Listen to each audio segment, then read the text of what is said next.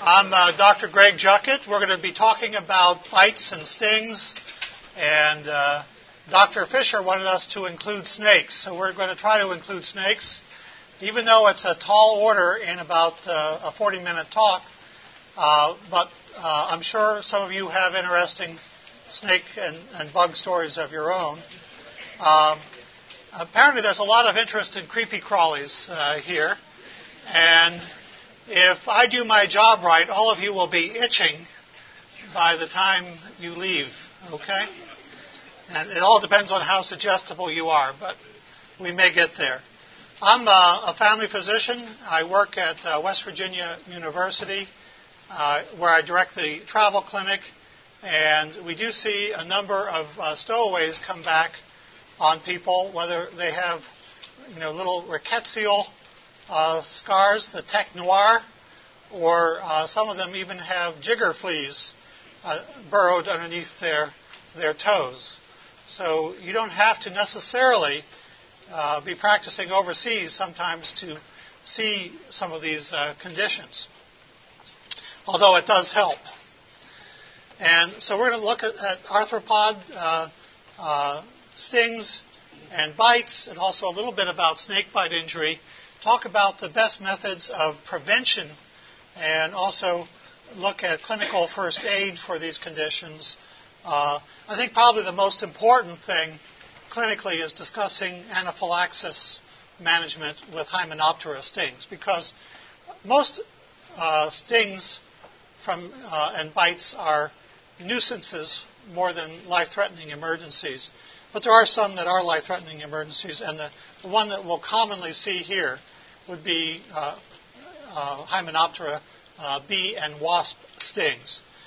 I've highlighted some of the things that we have time to talk about. We'll look at spiders, scorpions, ants, bees, and wasps, a little bit about Diptera, the mosquito bite, and tick bites. First of all, I'd like to talk about spider bites. How many of you see spider bites in your practice? I mean, a lot of people. I happen to believe that the spiders are getting a bum rap on this, and that a lot of what presents to us as spider bites may be something else. There are only two dangerous species in the United States, the black widow and the brown recluse. Now, once you go overseas, your menu opens up, so to speak, but even the nasty-looking tarantulas are more painful than dangerous. Of course, the National Poison Control Center number is a good number to know with any envenomation, and that number, no matter what state you're in, is 800-222-1222, and it'll direct you to the poison center in your state. Well, everybody knows about the black widow spider. These tend to occur in wood piles and crawl spaces. There are black widow spiders around the world, although they're of different species. And these bites are usually just a little pinprick-like sensation followed by a halo, and then you get this incredible, crampy, intense pain. It's in the chest if you are bitten in the upper extremity, and it can be mistaken for myocardial infarction or heart attack, or it's often abdominal and can mimic appendicitis if a leg is bitten. Generally, though, it's only life-threatening to small children and perhaps the elderly. And there are actually several grades of this, and we all recognize the spider with the telltale red hourglass on the abdomen.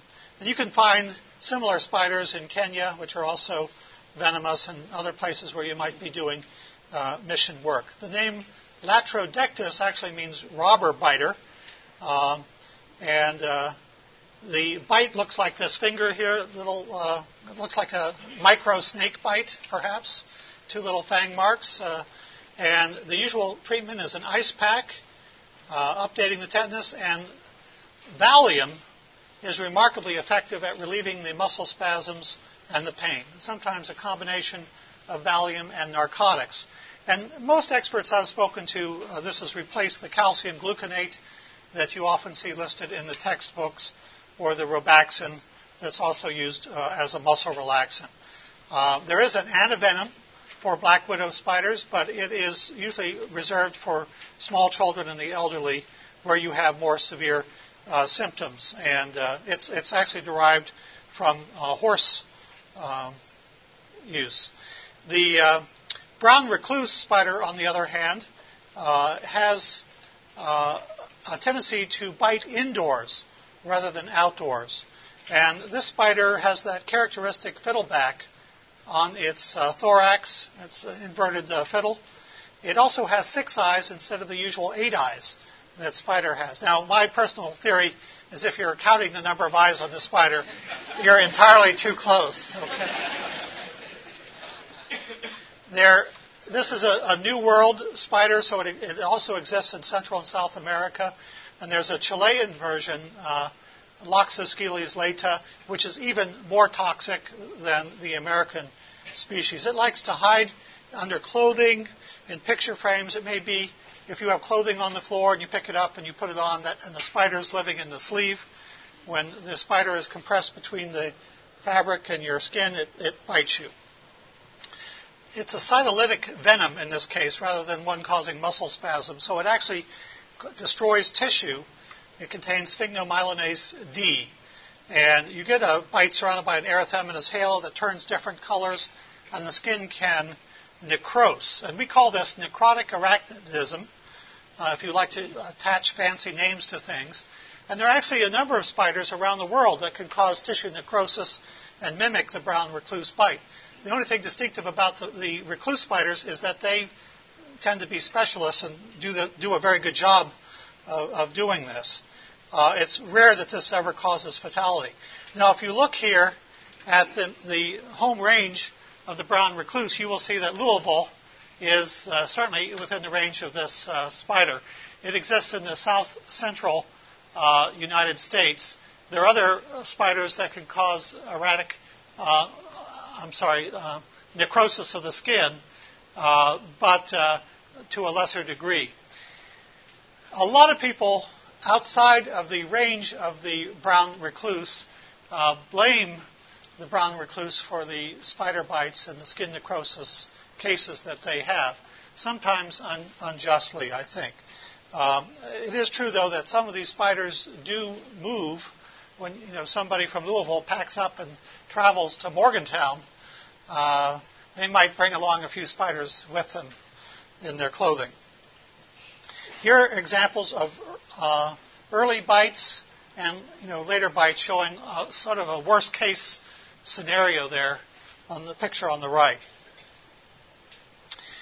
There's a vast differential diagnosis, though, for spider bite, and one of the things I'd like to tell you is that methicillin-resistant Staph aureus often resembles a spider bite at the outset when it first colonizes the skin, and people with that condition will often come to you complaining that they were probably bitten by a spider.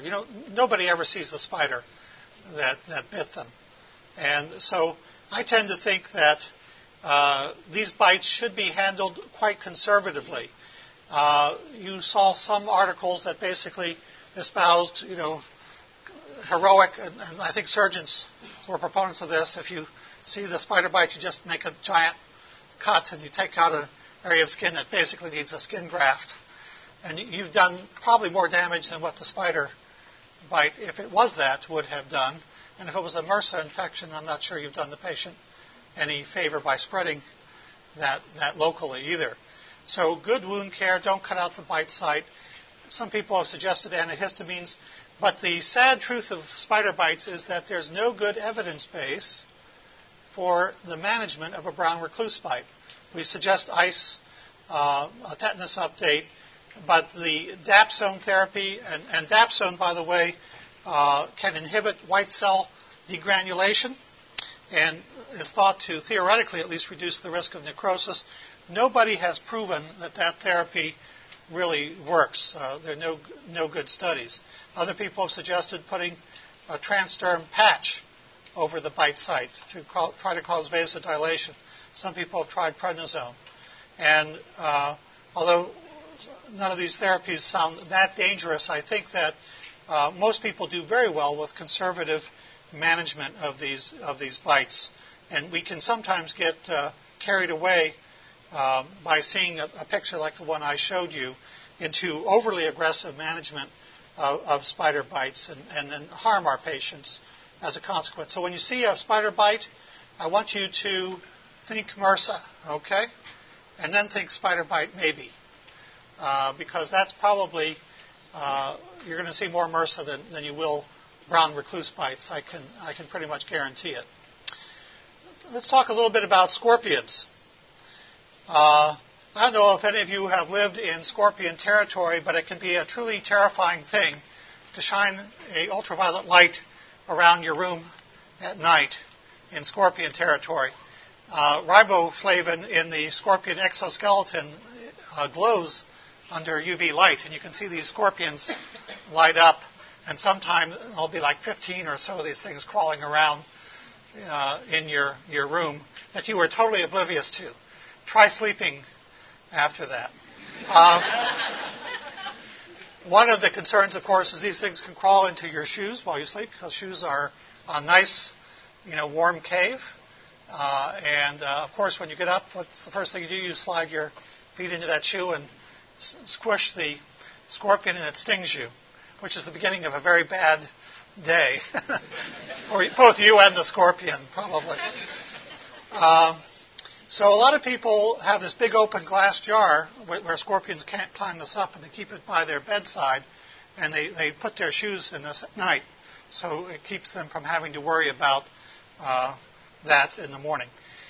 The telson, or the stinger, of course, of the scorpion is what does the damage, and the Arizona bark scorpion, Centuroides, is probably the most dangerous U.S. species, but fortunately it's limited to parts of Arizona and Mexico. Like the spider bites, you treat this with ice and local hygiene, and you give a tetanus booster. But in most scorpion bites, again, you treat them conservatively without much more than pain medication. This is the Centuroides scorpion, the bark scorpion of Arizona, that can cause neurotoxicity and pretty severe pain. There is an antivenom for this. As a general rule with scorpions, if the claws are wimpy looking, the sting can be a problem. But if you've seen the emperor scorpion in pet shops, the one that they use in all the spy movies, it has giant, big lobster-like claws, looks ferocious, but its sting is no more toxic than a regular bee sting would be in terms of the pain that you experience. So the scorpions with big claws tend to have a minor sting, and vice versa. And I think Indiana Jones referred to that in his last movie. The Buthidae family of scorpions, for those of you who are traveling abroad, tend to be the worst of the bunch. And Centuroides is one of the Buthidae scorpions. These have a triangular sternal plate and small claws, and pack a major punch with their sting. And depending upon where you're working, you may encounter some of these different species. So it helps you to try to figure out what species you might have to deal with. There's one Indian scorpion called Hemiscorpius that is a non-Buthid scorpion that can be pretty toxic as well. So Buthid scorpions have tiny claws, but a very toxic venom, and these are the ones you need to watch out for worldwide. It's interesting that scorpions are being abused in India. People pay for a scorpion-induced high, and they basically have the scorpion put on their skin, and then they torment it until it stings them, and then they get this high, floaty feeling that some people actually pay money for. So as the internet says, remember kids, just say no to arachnids. Okay, that brings me to Hymenoptera, and this is where deaths occur. And I always will remember the patient who walked into my waiting room after being stung by a yellow jacket, sat down there, and then I suddenly got stat paged, and she was down on the floor in anaphylactic shock and not breathing, and as blue as could be. And you rush back, you get intubation, you give the epinephrine, you do everything that you can. And her life was saved in that particular instance. But boy, that was close. And unfortunately, this can walk into your office, and suddenly, you're just going about a routine day's activity. You're dealing with a life and death issue. The Hymenoptera consists of 3 families. There's the ants, the bees, and the wasps, basically. Of course, they're social and solitary bees. Bees are more allergenic, especially the honeybee. But the wasps include not only the paper wasps and the yellow jacket, which, by the way, most people in West Virginia and probably in Kentucky call this a bee. All right? So when they tell you they're stung by a bee, very often it's a yellow jacket, which is truly a wasp. And then there's the bald-faced hornet, which is sort of a super wasp. The wasp venom contains a lot of serotonin, and serotonin is the cause of the intense pain that you get from a wasp sting. The other characteristic of wasp stings is that they have non-barbed stingers, so they can sting you multiple times. They can just keep it up, okay? Whereas a honeybee has a barbed stinger, and when it stings you and then flies away, the stinger remains behind along with the venom sac.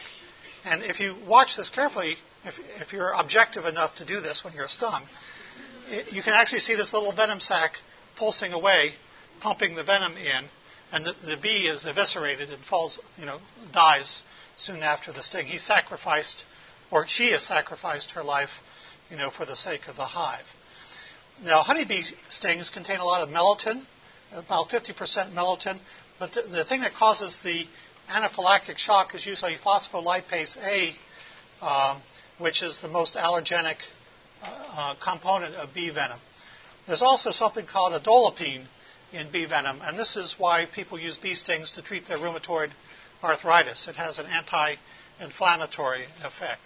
Of course, you risk having anaphylactic shock doing that, and it takes somebody of considerable gumption to apply a bee to their skin to purposefully sting themselves.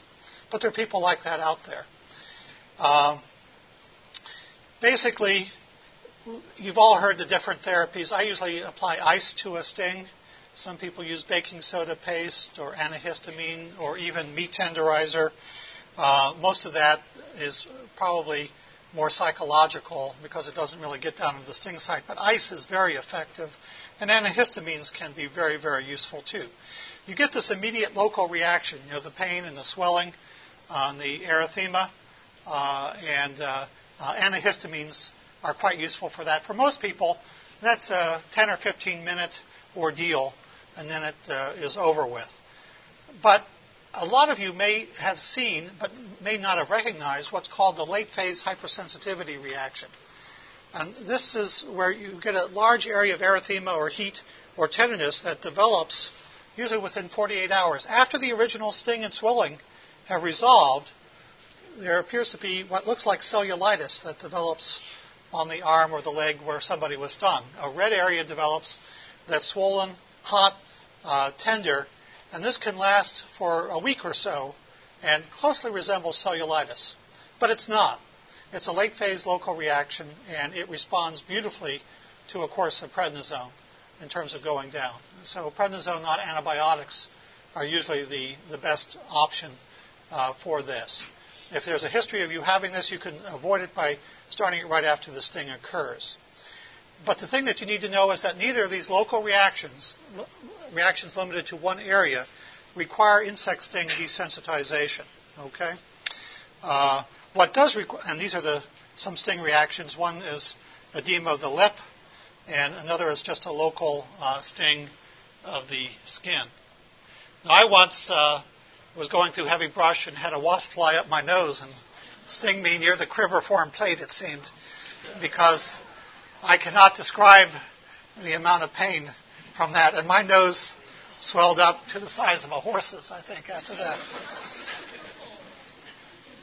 This shows you how the stinger is left behind with a honeybee sting.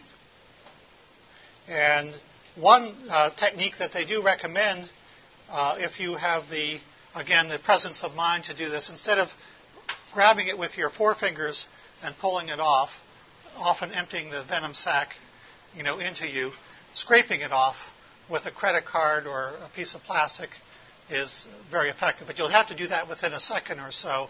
Otherwise, it's going to get so by the time I get my wallet out, my credit card out, that venom sac has probably emptied itself already. And having trained in Charleston, South Carolina, I'm more than familiar with fire ant stings. These are an imported ant from Argentina that lives in large colonies, and you quickly learn to recognize this if you're in fire ant country, which is the southeast. It doesn't like cold winters. Very fortunate for us in West Virginia. But the ant will grab you with its mandibles and then sting you 4 or 5 times with its stinger while it's anchored there. And it just arches its body up and then stings in a rosette around where it's grabbed you. Now imagine that there are 50 ants attached to you, all inflicting 5 or 6 stings each. And imagine that each of those stings feels like a red-hot poker is going into you. You get the experience of what a fire ant sting is like. And you notice these white bumps on the person's arm there. Those are sterile pustules, which are basically a consequence of the sting. Fortunately, anaphylaxis is pretty rare with fire ant stings. The venom contains piperidine alkaloids, and these characteristic pustules require no antibiotics, just a cold pack and a tetanus update if they're due for one. If you get systemic symptoms like hives, respiratory, or cardiovascular symptoms, you do need to consider carrying an EpiPen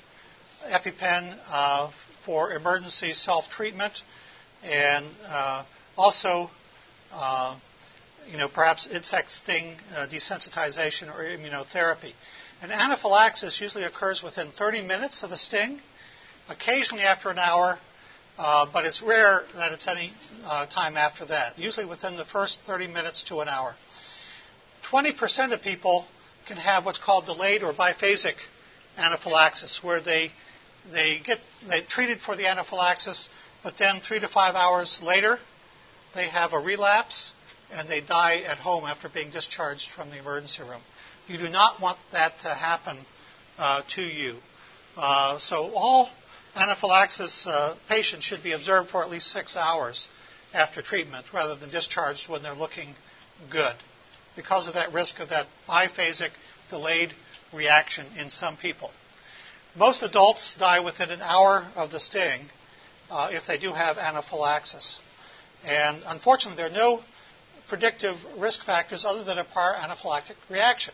I had one friend, a colleague of mine, who had been stung at least a dozen times.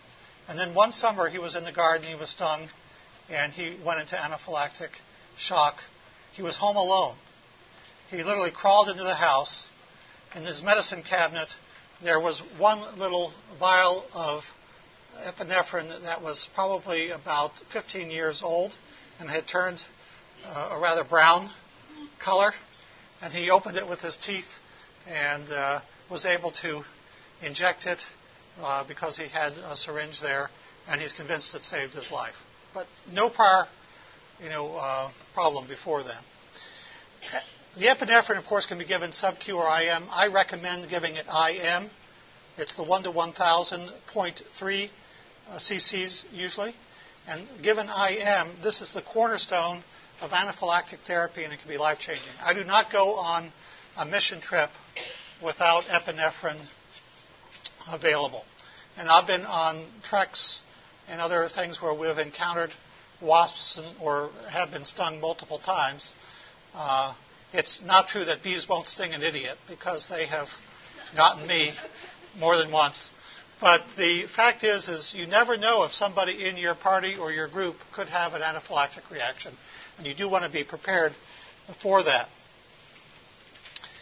Epinephrine is also helped with the presence of diphenhydramine, but don't depend on diphenhydramine alone to control an anaphylactic reaction. Normal saline corrects the hypotension. Albuterol inhaler can help with the bronchospasm. Oxygen and also in some people on beta blocker therapy, you should know that they are often unresponsive or minimally responsive to epinephrine, and you may need to give glucagon IV in somebody who's on beta blockers. I always ask about bee sting allergies before I start hypertensive medicine for patients, because if they have a bad bee sting allergy, a beta blocker, you could view that as a relative contraindication to beta blocker therapy, just because if they did have a reaction, they'll be more likely to die even with correct therapy. So in summary, for insect stings, at least a 6-hour minimum observation period for an anaphylaxis case. Adults are more at risk for dying than children, which is contrary to what you might imagine. Bee stings are more likely to cause anaphylaxis than wasp stings, but because yellow jackets are so much more common and so much more aggressive, we probably do see more cases of anaphylaxis with yellow jacket stings at our institution. Avoid beta blockade in at-risk patients, and avoid reliance on just oral antihistamines in a case of severe hives or something that might be leading to anaphylaxis, because epinephrine is really the drug of choice for this, and Benadryl will not stop an anaphylactic reaction by itself. Steroids, like Solumedrol, given during the anaphylactic episode, will not help you immediately, but it will help prevent that relapse later on. A word about bed bugs, and this is where people will probably start to itch a little bit, but bed bugs are making an amazing comeback, and we are starting to see bed bug bites routinely, and for years these things have been nearly eradicated. There are actually two species out there. Well, there's a human and a bat bed bug, so if you have a bat infestation in your attic, the bats may actually bring bed bugs into your house. And bat bed bugs have no compunction whatsoever about feeding off human beings. They might prefer the bats. There's also a tropical bed bug as well. Now, one of the characteristic things that you get with bed bug bites are these larger red itchy papules, unlike chigger bites, which tend to occur at the belt line or on the tops of socks. Bed bug bites tend to be on the trunk or extremities and be in clusters of 3 or 4.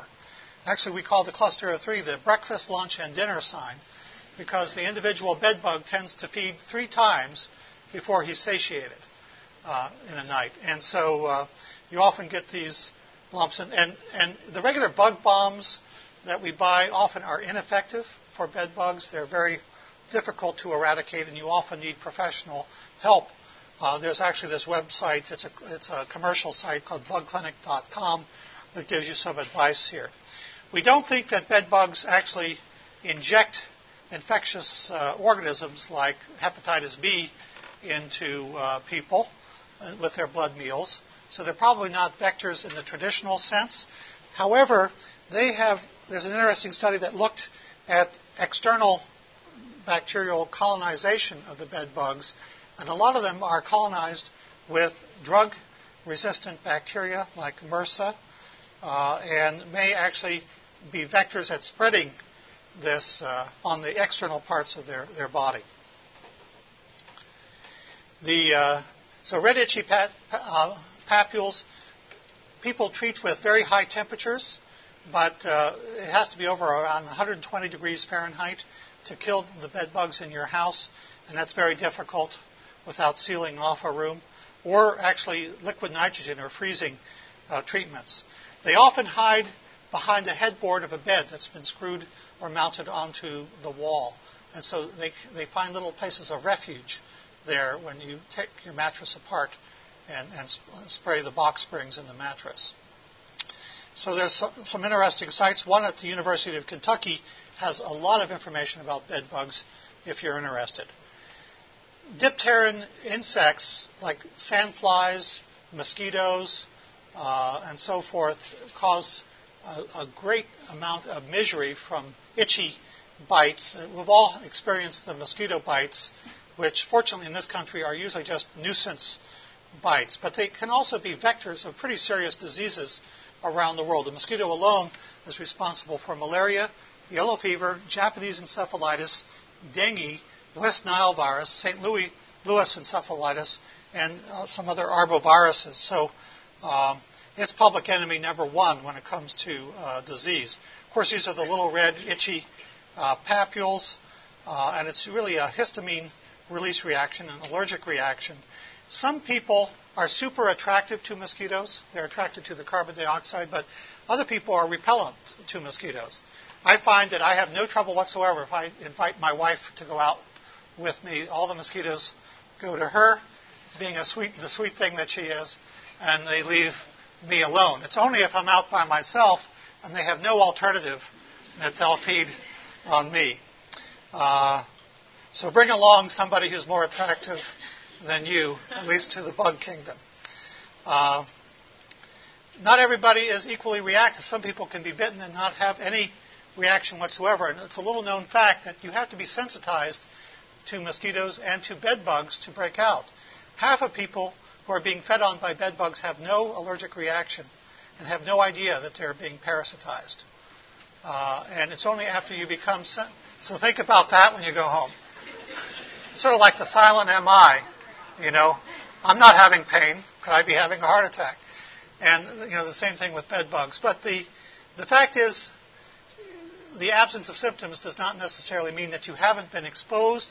And we've had people who came back with malaria and swore that they never had a mosquito bite. But indeed, they never had an allergic reaction to a mosquito bite. But they were bitten, certainly. You may have heard of something called Skeeter syndrome, which is a super severe local reaction to people who are hypersensitized to mosquitoes. And this can resemble cellulitis, just like the late phase sting reaction can resemble a cellulitis. It's due to allergenic polypeptides in the mosquito's saliva. And basically, when these things feed on you, whether it's a bed bug or a mosquito, they inject saliva underneath the skin, and then you get this allergic reaction once you're sensitized that itches for a day or two. And of course, the problem isn't so much the bite, it's eliminating the exposure, the continued exposure to whatever it is that's biting you. That is the challenge when you're dealing with cases like this. And antihistamines, again, are the treatment of choice. Ticks are divided into hard and soft categories. If you want to avoid tick bites, use permethrin spray on your clothes. If you want to avoid insect bites on your skin, use a DEET-containing repellent or a repellent that contains picaridin. I recommend, yes?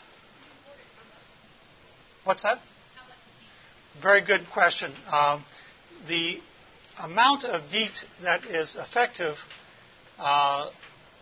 will probably be in the neighborhood of 20 to 35% that we recommend. The higher the concentration of DEET, the longer it protects you. About 35% will protect you for about 6 hours or so. But once you get over 50%, the benefits start to plateau out. You start to get more skin absorption and not that much more protection. So I do not recommend the 100% DEET preparations that you can purchase. I recommend 35% DEET. There are 35% sustained release DEET preparations. One of them is called Ultrathon, and the U.S. military uses that, and that's good for 12 hours of protection. DEET should go on your exposed skin. Ideally, sunscreen should go on first. The insect repellent should go on after that. But I think 35% is probably an ideal concentration to look for. If you use picaridin, also known as Bay Repel, that's about 20% that's effective. And then for your clothing, a permethrin spray, and some of the lice bedding spray preparations have permethrin in them, on your fabric will kill mosquitoes or other insects that land on them and is very effective for ticks. So when I go out in a field at our farm in West Virginia, I spray my jeans with permethrin before I go out. And that really makes a big difference in terms of keeping the ticks off. You probably know that you should not remove ticks by using the lighted match or other things that just irritate the tick and make him regurgitate into your when he's attached. This can actually increase your risk of exposure to Lyme disease or other diseases. They do have this little tick remover where you could just sort of pry them off with that very gently. But the other approach is to take the tick and just gradually, with gentle pressure, pull on him until he detaches. And then, of course, wash your hands afterwards and wash the area out. It's not routine to put everybody on doxycycline after tick bites, although many people do want that because they're afraid of this condition called Lyme disease. Okay? Now, we don't have, and that is treated with doxycycline. I don't want to shortchange snake bites, and we do have to cover a lot in a short time. There are 5 venomous snake families, but there are really 2 that are important to know about. One are the vipers, and these include our North American pit vipers like the rattlesnakes, copperheads, and moccasins, and also the elapid snakes. The only American elapid is the coral snake, but if you work in the tropics, you'll also encounter cobras, kraits, mambas, and other members of this family. And these, of course, are highly dangerous snakes because they kill through neurotoxicity. Despite how much we fear elapid snakes because they cause death rapidly, it's the vipers that cause most snake bite mortality. And by far, the greater number of people die from these. Vipers and pit vipers, which is a subfamily, the crotalid subfamily of the vipers, have venom that is hemotoxic and cytotoxic. It means it digests and destroys blood, and it causes local tissue necrosis. It basically digests your skin, and it's designed to pretty much digest the snake's food. And you are just an incidental victim. Probably the saw-scaled viper, also known as the carpet viper of Africa, the Middle East, and even extends into India, kills more snakes than any other snake in the world. This is an example. There are 2 snakes. The one on the right is a Malayan pit viper. The snake pictured is a puff adder, and the arm above is a puff adder bite, showing the blebs of skin. And this arm is basically being digested by the snake venom. The only effective treatment for this is antivenom, something to counteract this. This is a picture of a fer-de-lance bite in the Brazilian Amazon that I saw in a child's leg. And it basically has digested a good part of his leg. And in addition, this happens more overseas than in the United States. We see lots of rhabdomyolysis because of the breakdown of muscle tissue, and the urine becomes dark, and then the kidneys shut down if this is not flushed out, leading to renal failure. And it's not uncommon in Southeast Asia to have somebody walk into your clinic having survived a viper bite, but who's in kidney failure now, and who's going to die from the kidney failure caused by this rhabdomyolysis from the snake bite. Elapids have a neurotoxic venom, and this attacks the nervous system. It causes respiratory paralysis. And these are the snakes that can kill you very rapidly in hours from respiratory failure. On the other hand, vipers usually take about 3 days to kill you, unless you're unfortunate enough to get a fang directly putting venom into the vein, in which case all bets are off. The neurotoxic sea snakes also are very similar to elapids. Lots of elapid snakes, like coral snakes or kraits, there's almost no local reaction when the snake bit you. The first sign of the envenomation may be drooping eyelids or ptosis, followed by a respiratory paralysis and death. And this is a gentleman who was bitten by a krait, which is a highly venomous Asian snake, and it causes a lot of mortality. Colubrids, or rear fang snakes, are less venomous and have somewhat viper-like envenomations, and the boomslang would be an example of one of these, but they're less medically important. I'm going to show you some of the North American venomous snakes, but fortunately only about 5 people a year are dying in North America from venomous snake bite, and a lot of these are what we call non-legitimate bites. Okay, we divide snake bites into legitimate bites where you're just walking through a field of high grass and a snake nails you, and what we call non-legitimate bites. A typical example in our emergency room is a drunk coming home, intoxicated. He sees a copperhead going across the highway. He stops his car in the middle of the road. The snake tries to crawl underneath his car. He grabs it by the tail, pulls it out. The snake turns around and bites him several times. Okay, he had no business messing with the snake. It was an illegitimate bite. And the joke is, and they were bashing different states in the South earlier, but the T's of non-legitimate snake bites. Usually the victims are wearing a T-shirt, preferably one with NASCAR on it. They've got tattoos. They've been drinking, so that's tequila. They may have an absence of teeth, and they live in a trailer, and they hail from Tennessee. Now, of course, being from West Virginia, I could easily have this redirected against me, too. But we recognize that drinking and certain behaviors, I think, make people susceptible to snake bite. And my apologies to all of you from Tennessee out there. Okay. So again, pit vipers have cytotoxic venom. These are the fangs. Notice that this one snake has 2 fangs on one side.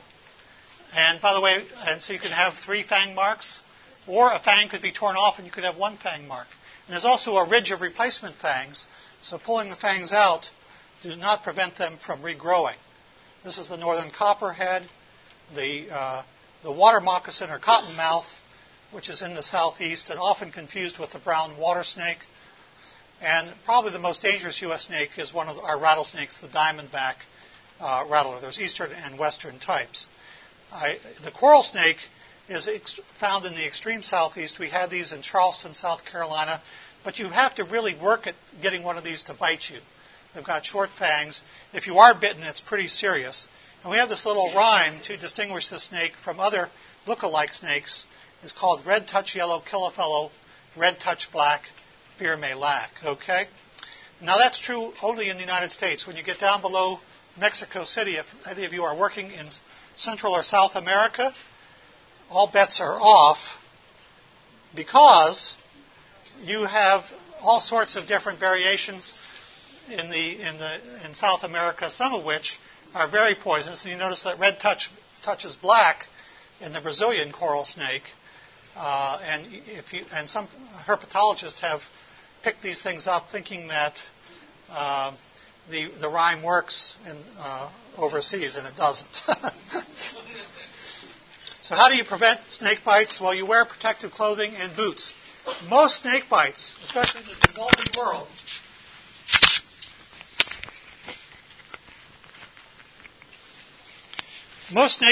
developing world, occur because people are working barefoot. And in Africa, the cobra bites we saw were women out hoeing fields of ground nuts without any shoes on. If they had proper footwear, most of those bites would have been avoided. Okay?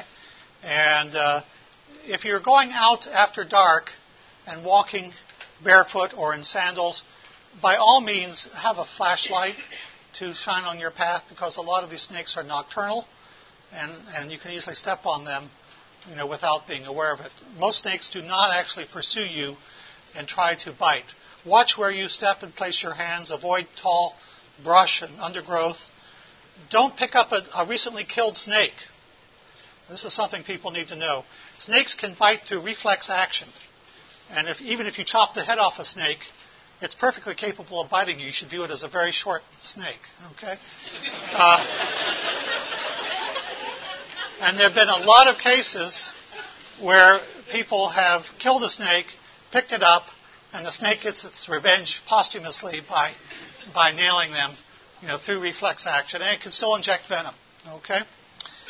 Don't keep venomous snakes as pets. We had a case of Egyptian cobra envenomation in Morgantown. Somebody was keeping it as a pet in their trailer. Okay? And he was from West Virginia, not Tennessee, though. And while he was cleaning the cage, this thing nailed him. Unfortunately, it was during a blizzard. So the helicopter with the antivenom couldn't take off from Pittsburgh, where we could get the nearest antivenom. And he survived, but he had a $15,000 bill. So that's an expensive pet to keep. First aid. And, we have totally different recommendations from what you might have been taught before. We want to remove rings, watches, any tight clothes. Of course, you try to reassure the victim, who's usually in a state of panic at this time. And you're probably in a state of panic, too. So the reassurance helps both of you function more calmly in this setting. Unless you have the equipment to do so, we don't really want you to catch or kill the snake, because sometimes we've had people trying to catch the snake and they get bitten too, and then you've got 2 or 3 snake bites instead of 1 snake bite to deal with. But try to get a good look at it. We, of course, do not cut the fang marks or suck it out anymore, especially with your mouth. Sawyer extractors or venom extractors are still manufactured, but they're only minimally effective, and then only so within about 3 minutes. Minimal amounts of venom have been removed. Now, I know it says scientifically proven to extract snake venom. The paper that is there basically states they injected water as surrogate snake venom, and then it sucked the water out of the wound. But actual snake venom has a consistency very much like thick honey. And so when it's injected into the wound, it doesn't suck out very effectively at all. So we really don't bother with venom extractors. We do not use arterial tourniquets. As a matter of fact, a lot of people lose limbs from misguided attempts at snakebite first aid by cutting off the blood supply to the extremity, and people who really weren't envenomated very much often end up with terrible limb damage because of that. It is optional to put on what's called a constriction band that you can slide a finger underneath, and it just cuts down on the lymphatic flow, but not the blood flow to the extremity. And you should be able to slide a finger underneath. Unlike spider bites, you don't use ice. And by all means, and this gets me into trouble at some mission conferences, do not use electric shock, okay? Which has been, was widely popularized for a while in the 90s as a snake bite treatment to inactivate venom. They've done numerous studies now on laboratory animals showing that electric shock does nothing to inactivate the toxicity of venom. It may affect your pain threshold by distracting you, just like when you've got a headache, if you hit your thumb with a hammer, you forget the headache for a while, but it does not do anything to reduce the toxicity of the venom. And then transport as soon as possible to the hospital where you can get antivenom care. And the primary antivenom right now is, this is the Sawyer extractor that doesn't work. The primary antivenom is Crofab in the United States. But they're polyvalent and they're monovalent antivenoms. Monovalent antivenoms are just for one snake species. Polyvalent are for several. And Crofab, which is an actual modified sheep antibody to pit viper venom, is the only antivenom we have in the United States now for rattlesnake and water moccasin and copperhead bites. Elapid bites, by the way, are treated with this compression dressing, which shuts down lymphatic flow of the venom. The reason we don't do these for pit viper bites is we don't want to localize the tissue destruction in the limb. But for the less toxic or less tissue toxic, I should say, elapid venoms, this system works very, very well. I'm going to have to stop here because we're out of time, and I appreciate your attention. It's been very interesting going over this. I'm sure some of you have some questions. Feel free to come up. I do have to leave in about 3 minutes, though, because I've got another lecture down the hall, so I apologize. I will be around tonight if you have further questions or want to share a snake story with me. Thanks very much. Hey, good to see you. I remember staying with your family.